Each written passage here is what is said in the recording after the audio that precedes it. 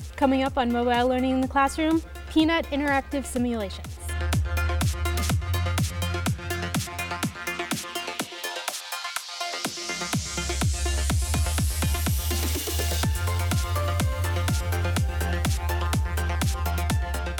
Hi, welcome to Mobile Learning in the Classroom. And today we're going to look at Peanut Interactive Simulations. And this is from the University of Colorado Boulder.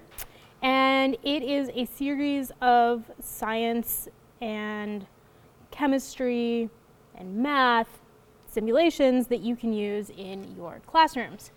And I was going through and playing with some of these earlier this morning, and I found one in Motion that I have yet to successfully complete.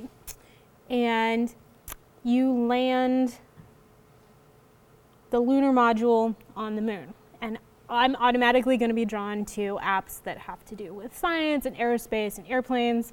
But the features that I want to point out to you with this are all of the resources for teachers. So it'll tell you what level it's for, middle school, high school, and then there are a whole bunch of different sort of things to go along with it, and it'll tell you what type it is. So there's a lab, there's a guided lab with this one. Others have clicker questions that are pre-built in, so if you're doing a larger unit and you want to figure out some free resources to throw in to make your lesson a little bit more interactive, you can. The other feature that I really like, and then we'll go through and I'll show you a couple of them, is the Google Classroom icon, which I haven't seen yet on other websites, so of course I had to figure out what it does. And when you go to it, if you have your class already using Google Classroom, you can choose which class it is, and you can select an action. So I'm going to ask a question, and then again you can build in right into Google Classroom the interaction and have it set up. So we're going to call this Lunar Lander and try to land the lunar module. And let's see here. So then you ask it to the class, and then it'll automatically post to your class, and you don't even have to leave the website with all of the other simulations in it. And what I like about this is oftentimes when you're doing something in class, right, and you have access to maybe some interactive elements within software that your school provides or that comes with the curriculum, students might not be able to access it at home.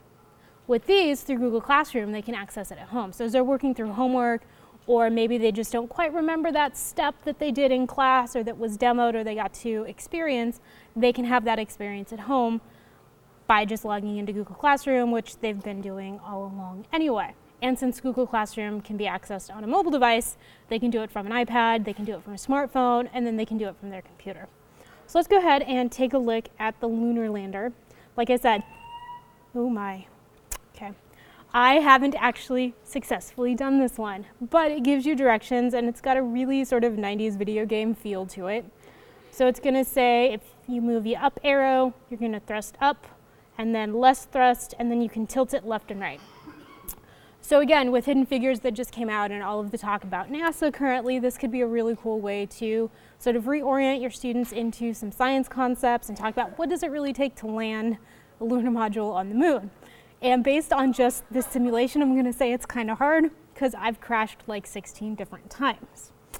And then it tells you that you get points for soft landings. If I don't die, I consider it a success. One time I only broke the legs, like my crew lived, but I broke the legs of the lunar module. And then game over if you hit a boulder or crash land. Okay, so we're gonna go ahead and give this a try, and you guys can see my little lunar module, and I tilt it, and I slow down, maybe,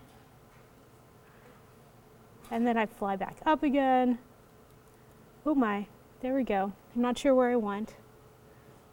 And over on the right-hand side, you can see that it's telling you your altitude, the range, velocity per minute, your thrust, the amount of fuel you have. So again, your students can use the skills that they've learned and use actual science to help them land their module. Haha, I hit a boulder. I damaged the leg, lost fuel. Crash landed, killed the crew. Like I said, not terribly successful, but it lets me try again. And what's interesting is it does tell you what you did. So my landing speed was 16.7 meters per second, which is really fast and not the soft landing that you want. It also keeps score, so if you have students that get really good at it, they can keep score. But again, the idea is they get to sort of get a feel for what it looks like. What velocity you need to land softly? How do you maneuver? Because it doesn't have brakes. So how do you maneuver the lunar module so that it lands properly? Okay, so other ones that you can do that I was looking at, there's one, states of matter. So if you're looking at as something as simple as the water cycle, right? When things change state from liquid to solid. And again, this one, if you go to For Teachers, it gives you all sorts of different things. So it'll give you a lab demo, more lab stuff, states of matter and inquiry-based phase change. Go ahead and see what this is. So again, it gives you lesson plans, student directions, lesson plans. So again, it gives you a lot of resources that go along with these simulations. And as you can see over here, not all of them apparently can be sent to Google Classroom, but if you see the icon, you can. If not, it does have an embed code, so you can embed it. You can also download them, and they should just allow you to click on it and see the simulation, but that one isn't going to let me. So since we've been looking at chemistry apps, I was kind of trying to find other sorts of science apps for you. And this one focuses a lot on physics, but they're also biology. There are some chemistry ones. There's earth science. So gravity and orbs, glaciers. And then there's some math ones as well. So you can look at area, you can look at balance, Ohm's law, vector addition, and then down here, just a list of teacher resources, and it'll give you tips for how to use them. It comes with helpful YouTube videos, and who doesn't love a good YouTube video?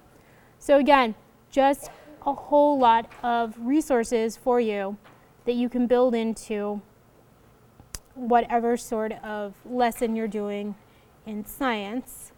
You can also sort by grade level. So let's see what they have for elementary school. Area Builder. Let's see what Area Builder is.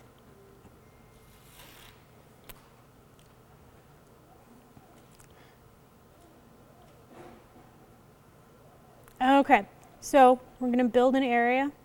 It's an area 2, perimeter 6. Okay, and then we can erase. I can have 2 going at once. Can I cross over? No. It won't let me. Okay, so then if I go back and see what the game option was, go to level 1. I need to build an area of 9.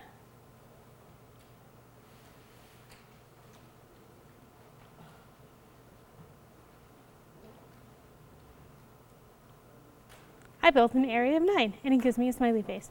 So again, even if you're at the elementary school level, there are ones situated for younger learners, in addition to the ones for high school and middle school, and even university. Look at that.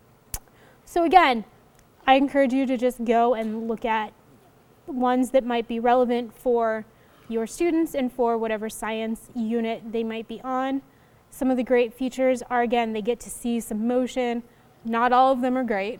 Like I said, a couple of the games look like 90s, video games. But again, most of your students will at least remember Oregon Trail fondly. So there's always that working for you. So this has been Mobile Learning in the Classrooms. See ya.